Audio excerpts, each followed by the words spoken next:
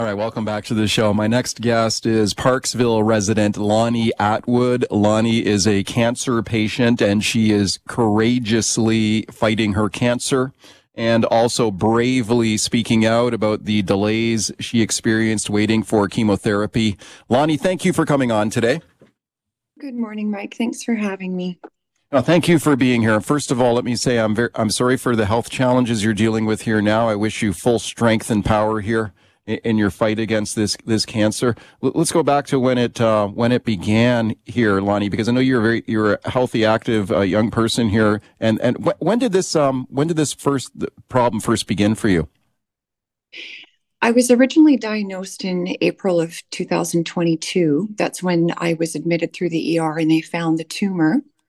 I didn't have any what I thought pre-existing conditions. I was what I considered relatively healthy and active, and it all blew up in a day. I had a couple angels watching out for me, a couple of students, and they looked at me that day and said I wasn't looking well. Because I didn't have a GP, there was no routine blood work. Perhaps there could have been, early detection, but that wasn't the case.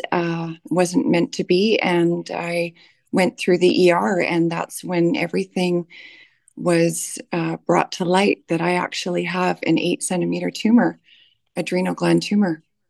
Yeah, boy, I'm very sorry to hear that. And it's interesting. We talked on the show yesterday about the shortage of family doctors, and we talked about that precise thing there. Like the one of the advantages of a family doctor is early detection, right? Did you ever have a family doctor before this, or no? I did. I was Yeah. actually in Campbell River. I was married into the military, and so we consistently moved, which presented a problem because when I did come back, of course, I couldn't get back into the system. So uh, Yeah. that was a challenge in itself. Yeah, yeah. No, I'm very sorry to hear that. So you get this terrible news, and so let's talk a little bit about the treatment that you received. Because when was it surgery? The plan was for surgery, right? Yes, they Yeah. knew right away that this was a very, very aggressive tumor, although they weren't able to biopsy because they were afraid that it would kickstart um, a chemical storm. What was already happening in my body, it was dumping 7 times the normal human amount of cortisol and adrenaline into my Mhm. body, which was ramping me up and making me very, very ill. There was also other things that were going on with my health because of the tumor. So they weren't able to, diagnose what type of cancer it was. They just knew that it was very aggressive. The scan Wow. revealed that it was 8 centimeters. So far, it hadn't had spread to my lymph nodes or my brain. So I was very grateful for that. I was put on an expedited list to have the tumor removed. Nanaimo wasn't able to take that on, nor was Victoria, but I had a wonderful surgical oncologist in Vancouver that was able to meet with me within 6 weeks, and she was pretty confident that we could get it removed. Right, and you had the surgery then, right? At Vancouver General, I understand. I did. Yeah, yeah. And then the plan after that was for chemotherapy, right? And this is where it starts to get a little bit more troubling. Can you tell me about that, the chemotherapy plan there? Yeah, so when I was admitted originally into Nanaimo General, there was a lot of specialists working on my case because how rare it was. And they were really trying to figure out how to go about it. Um, but it was told to me by several specialists that there was going to be preventative chemo immediately after surgery. And that was the plan. And even after my surgery, my endocrinologist and surgical oncologist, they were both saying that we need to get her, on preventative chemo. It's going to be nasty, but it's necessary. And I recovered quite well. I was prepared. Right. So you're ready. You got through the surgery and now you're ready for the chemo. And they told you the chemo was required. Did you say immediately? Is that what they recommended? Immediately were the words that they used. Immediately. Yeah. Yeah. Immediately. Yeah. And so what actually happened? Because it did not start immediately, right? What happened? It it certainly did not. So Yeah. if you jump forward to September, I had a scan which came back clear. I'm Mm. just going to highlight the words again, preventative, because I think that's key here. I think, you know, going back, if I would have had a say in how my care plan was handled, again, you know, preventative, let's catch things before they explode, basically, Yes. Right. regardless of my scan coming back clear.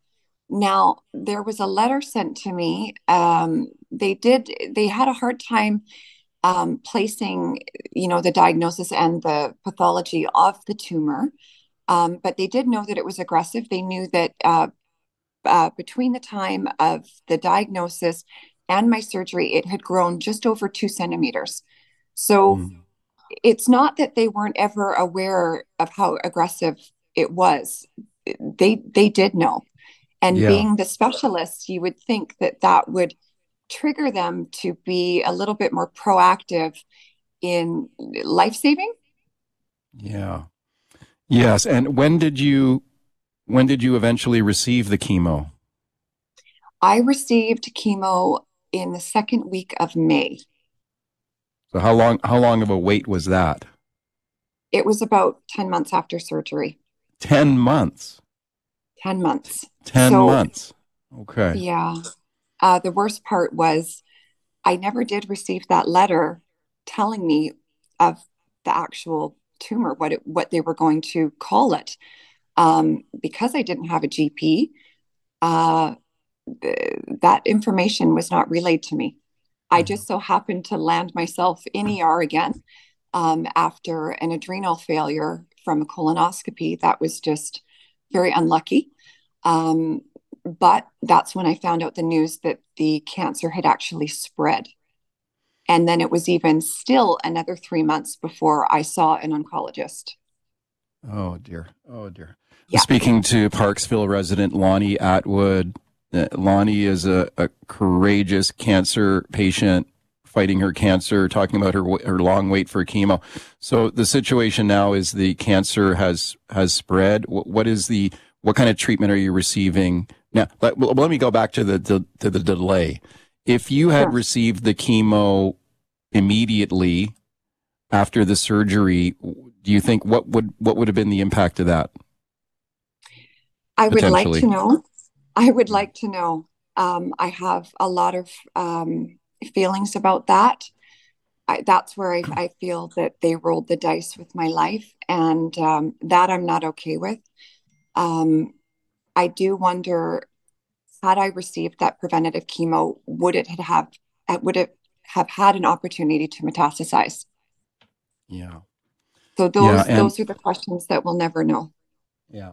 And boy, I'm very sorry to hear your story. And what sort of treatment are you receiving now? So I did receive 6 rounds of IV chemo at Nanaimo BC Cancer Clinic. I'm currently on mitotane, which is another form of chemo. I'll be on that for the next 18 months. Um, but the other treatment I'm doing is working with naturopaths and doing hyperthermia treatment. Mhm. So, what would be I think you're very courageous in how you're facing this and speaking out as well, because you're not alone here. We've heard of other people who have experienced similar waits in the cancer care system in BC, and we hear the premier even speaking out about it. He's not happy about the situation either. What is like the message you would like to get out to government and into the system? I realize that there's crisis everywhere at every turn, um, but I do believe that it is your job to handle it and make sure that there is a process. And I know that a lot has to be triage. I understand the pressures that you're under, but I really strongly feel that you need more boots on the ground. I think that there needs to be better management. And I feel that if it's not in your capacity to take this on, then you need to really step aside and let somebody with the energy come in your place and do it because people are dying. Lonnie, I wish you all the best here in your continuing battle against your cancer. I think you're an extremely courageous person for speaking out and the way you're facing this challenge. And I wish you all the best. I wish you full power in your fight here in a full recovery. Lonnie, thank you very much for coming on to talk about this today. Thank you, Mike. It was nice to meet you.